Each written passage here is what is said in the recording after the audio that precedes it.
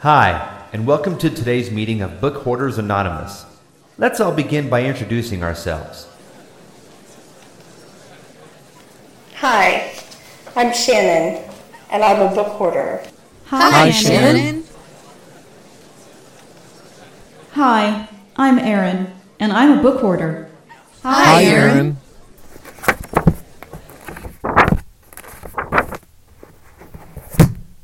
Hi, everyone, and welcome to the mini version of Book Hoarders, the dust jacket version, if you will, this time. Yes. It is a, Book Hoarders episode, what are we, 29 and a half? 29 and a half. Let's go that way, although we'll have to put it in the feed as a regular number, but 30. Well, yeah. 30 or 29 and a half, whichever you want to look at it as. We are doing a truncated version of the podcast, if you will, because, well, Erin's been too busy to read the book. Yeah, and too busy in general. So, not a lot of time to record. Real life has been too busy for both of us, so I haven't read the book either. She admits it. She's not so shantastic after all. No, I'm super lame. Oh, well, that's okay.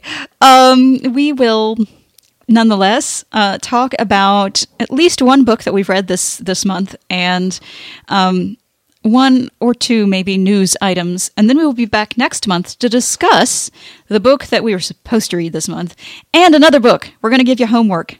Woo-hoo! We're going to make you pay for our laziness. Exactly. This is how it works. So let's start off with you. What book have you read this month? What is your favorite? What is my favorite? Well, I've been on a bit of a Stephen King binge lately. Ooh. And so that's, I don't know why.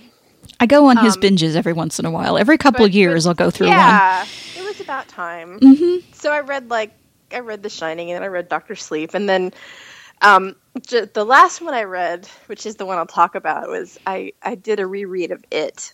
Oh God. and it is kind of a funny book because, not funny in the sense that it is actually humorous, because not really, but it has this weird it's one part really pretty scary horror, and then another part childhood nostalgia. Mm-hmm. And it's a weird combination, and I didn't think it would work for me because I read it for the first time when I was about the age of the kids in it. And as I was reading it this last time, I discovered that Stephen King used a couple of 4-letter words that I'm pretty sure my parents would not have approved of me reading in a book. And I was a little, and there were a few scenes in there that were how did I read that at 12? That was, I don't know what I think about that. But, and then there's that one scene at the very end of the book, and if you read it, you know the one I'm talking about. It's the one that people always mention when they talk about it, and I won't spoil it, but it's a very decidedly odd authorial choice, and I think I'd see where he was going with it, but I still think he could have left it out. I haven't finished the book, so I don't know what scene you're talking about. I intend to finish it at some point because the Dark Tower series takes a lot from many of his books. Mm-hmm. And there are some things in there that I know are in it, but I haven't got there yet. The whole universe on the back of a turtle thing. And yeah. I'm reading the Dark Tower and they're talking about it, and I'm I know this is in it because I've heard people talk about that, but I never got to it. I think I got about halfway through the book and it was just so bloated that I was God, this is taking forever. So at some point I will get to finish it, but I'm not sure when. I think for me, it was bloated, but I didn't mind because it was kind of it was a little nostalgic. I read it as a kid, and it's about 7 really kind of nerdy losers, right? So they they're, and the people that tend to read to be big readers of 1,000-page books probably did not have childhoods that they spent being the most popular kid in their entire school. Right. I mean, I So- did feel a lot of sympathy for the kids, too. Yeah. And I especially really liked Beverly. Yeah, Ben was always my favorite. Oh, yeah. I like Ben, too. But there is the scene at near the end of the book, and it's the scene that everybody talks about, and when you get there, you'll know exactly what I'm talking about, and then you can come back on the podcast and be like, I read that scene. Yeah, I've been meaning to read the book, and I may read it before next month. Because I do want to read some Stephen King, but I just haven't decided what yet. I'm really not interested in reading Mr. Mercedes, and I'm really not interested in reading Dr. Sleep. I mean, I'll read them at some point, but it's not like I have this real big desire to read them right now. Dr. Sleep was weird. Dr. Sleep was Stephen King light. Mm-hmm. It was sort of like somebody had it feels like a really kind of cheap comparison to make, and I kind of hate when people do it, but it really did feel like fanfic. Mm-hmm. Because it's a sequel to The Shining, and so there's like this whole, like, you have Danny Torrance as a grown up, but like, and there is a plot involved, but it's very, not a whole lot happens, and it's very sweet, and it's not scary at all, in my opinion, and it really kind of felt like the kind of book that you would read, like, if you just wanted a warm blanket to crawl under, and like, happy thoughts, and that's when I think about Stephen King, and when I think about how dark and grim The Shining was. You don't think about happy thoughts. I do not think about happy thoughts in that universe, but that's exactly how that book read. So I feel like I liked it, but I feel like if you were, like, in the mood for The Shining Part 2, but even scarier, like, no, that's not what you're going to get. I actually didn't like the book, The Shining. I did read it, and I didn't like it. I read it after I had seen the movie, and so Jack Nicholson he was so good in that movie. And I don't know, it didn't seem, I don't know, I just didn't like it. And I don't know whether it was because, I had these preconceived ideas about what was supposed to happen, and it all happened kind of the same way, but not quite. So it was kind of like, I don't know. It's not one of my favorites either. I see why it's other people's, but because it's very, like, the writing is very tense, and right. it definitely pulls you along. But I remember that when I read it the first time, before I decided I needed to read it again, like, earlier this year, so I could read Dr. Sleep, it was like, I remember the first time I read it, I was very anxious about what was going to happen to the kid. And then, of course, like, the second time I knew what happened to the kid, so it, like, some of the tension was gone. Right. And then what was left was just kind of vaguely unpleasant. So, which was why I was happy for Dr. Sleep to be a nice warm blanket, right, kind of book. But yeah. Okay. Anyway, so that's Stephen King. Yeah. My book was short and sweet, and it was a short and sweet book. I was able to finish it. I did read it on fast speed and sort of skipped part of the book. But I actually have been reading a couple of sort of like self-development kind of books. I hate to call them self-help because that word is just so cheesy. But I was talking to Rodney last week, and I said, well, the morning is usually my most productive time, and I want to be able to make the best use out of it possible. And he said, well, he was listening to a podcast, and this podcaster, Clayton Morris, who also, I think, occasionally is on Fox News, had recommended a book called The Miracle Morning. Well, actually, Rodney couldn't remember the name of it. He was calling it The Magic Morning, and that wasn't right. But it was called something Morning, and it started with an M. So I eventually found it and purchased it on Kindle and got it with Whisper Sync because I wanted an actual person reading it, and it was cheaper to buy. It was only like $1.99 for the Whisper Sync, the Audible companion. But I didn't want to spend a whole credit on the book.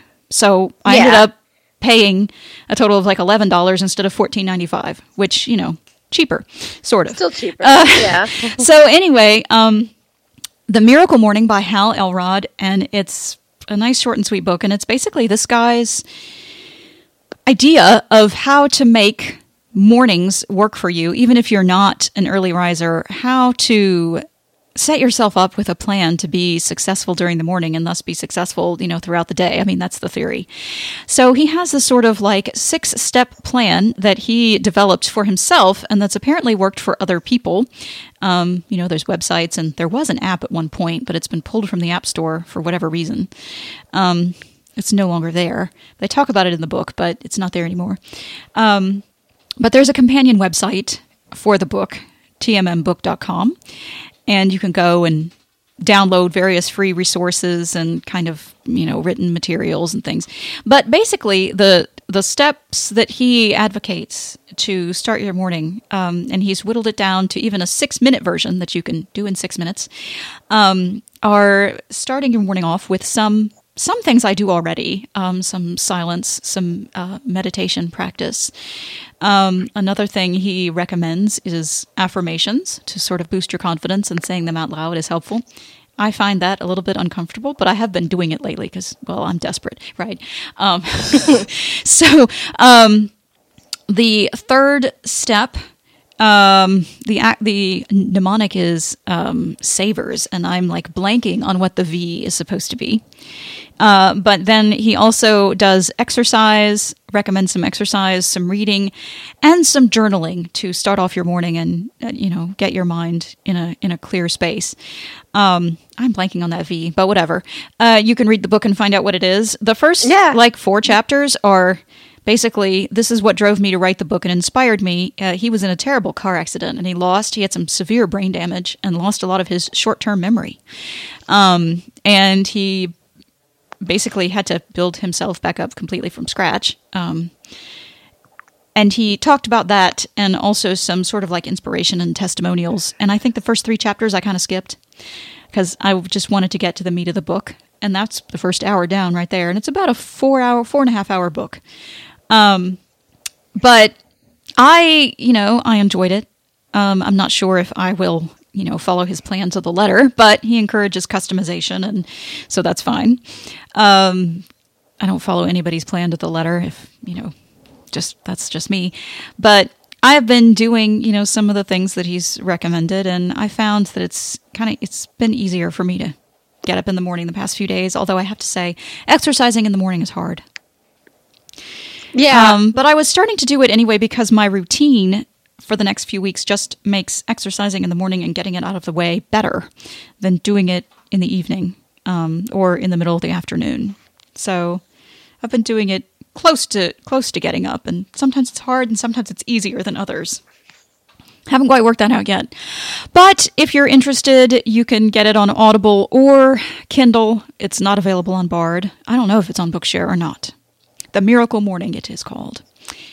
So that's my short little sweet book. And let's see.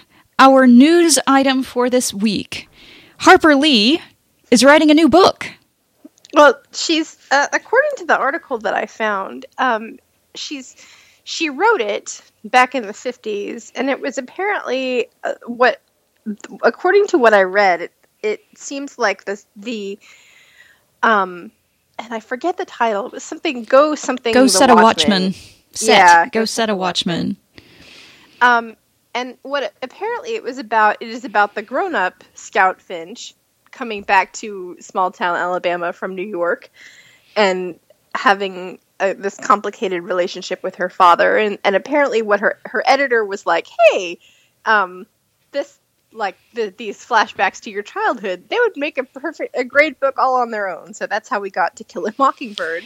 Yeah, and apparently people are skeptical of whether she is really behind the publication of this book. She's getting up there in years, and she's been reclusive, and she hasn't wanted to write a book for years and years and years, or even do interviews.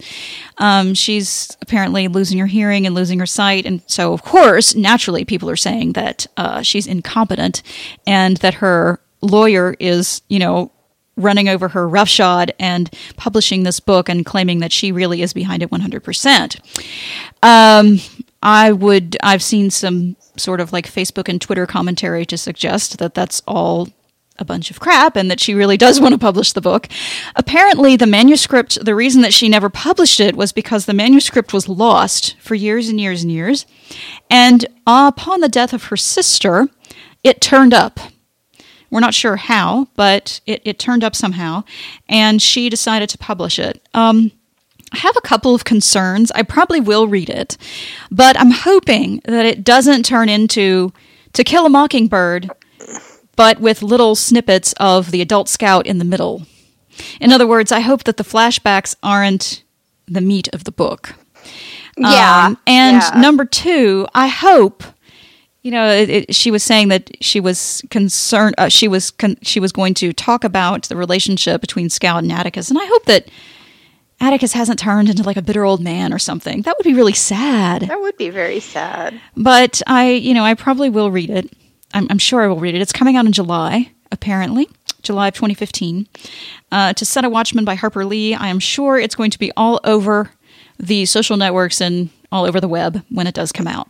Yeah, and it'll no doubt we'll have a copy on Bard. Audible and things absolutely. Like that. And it's interesting because I go through phases of reading To Kill a Mockingbird, and I've been going through this, I wonder if I should reread it phase for that book. And just as I was sort of pondering that, I got the news that this book came out.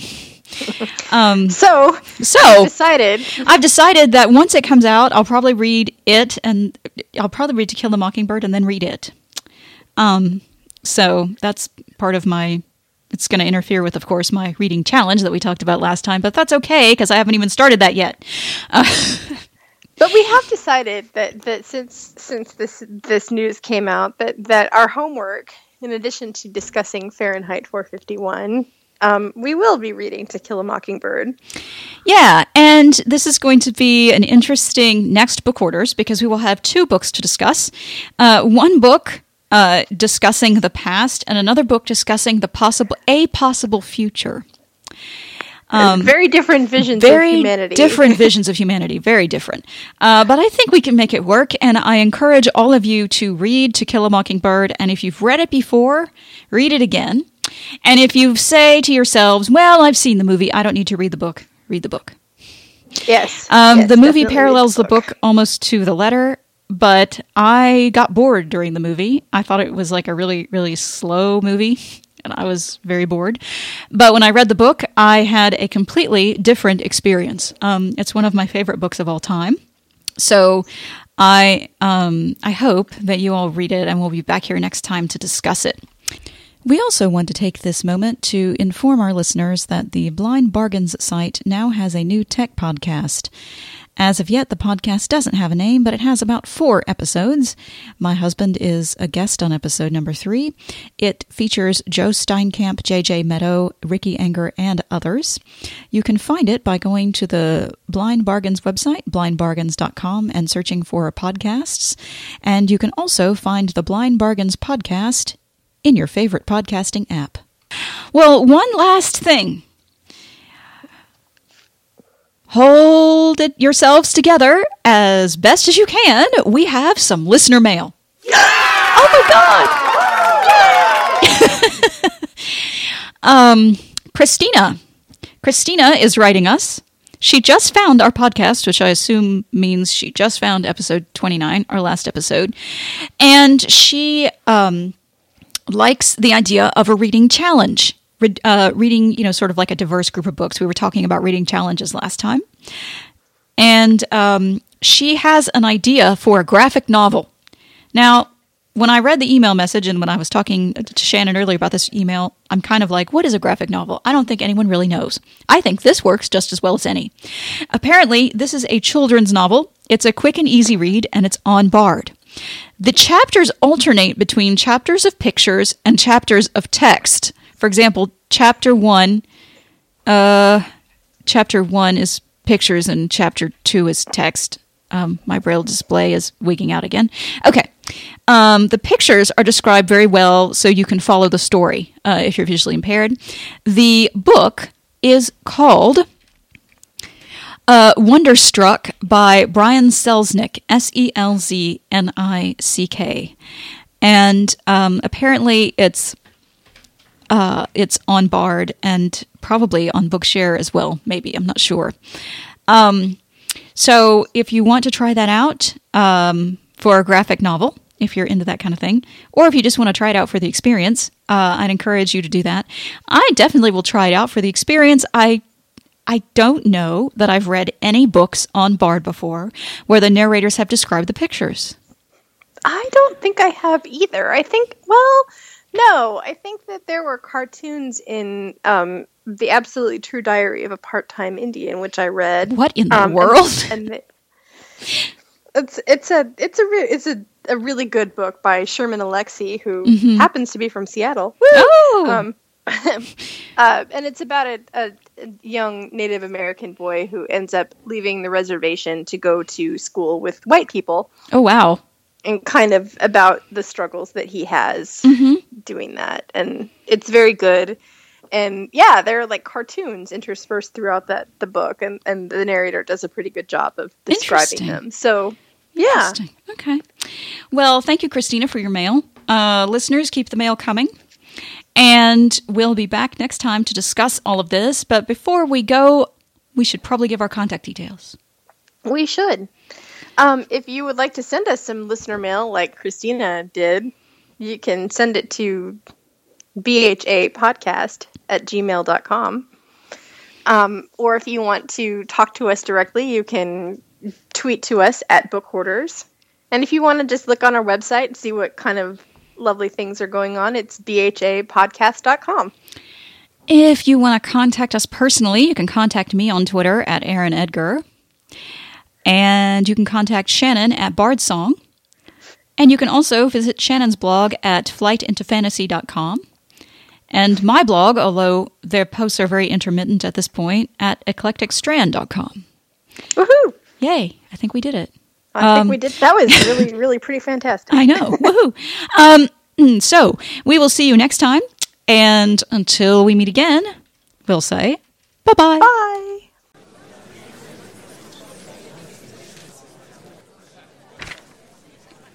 To contact the Book Hoarders, send email to bhapodcast@gmail.com. Follow Book Hoarders on Twitter. Call us at 520-81-BOOKS, 520-812-6657. And visit the website at bhapodcast.com.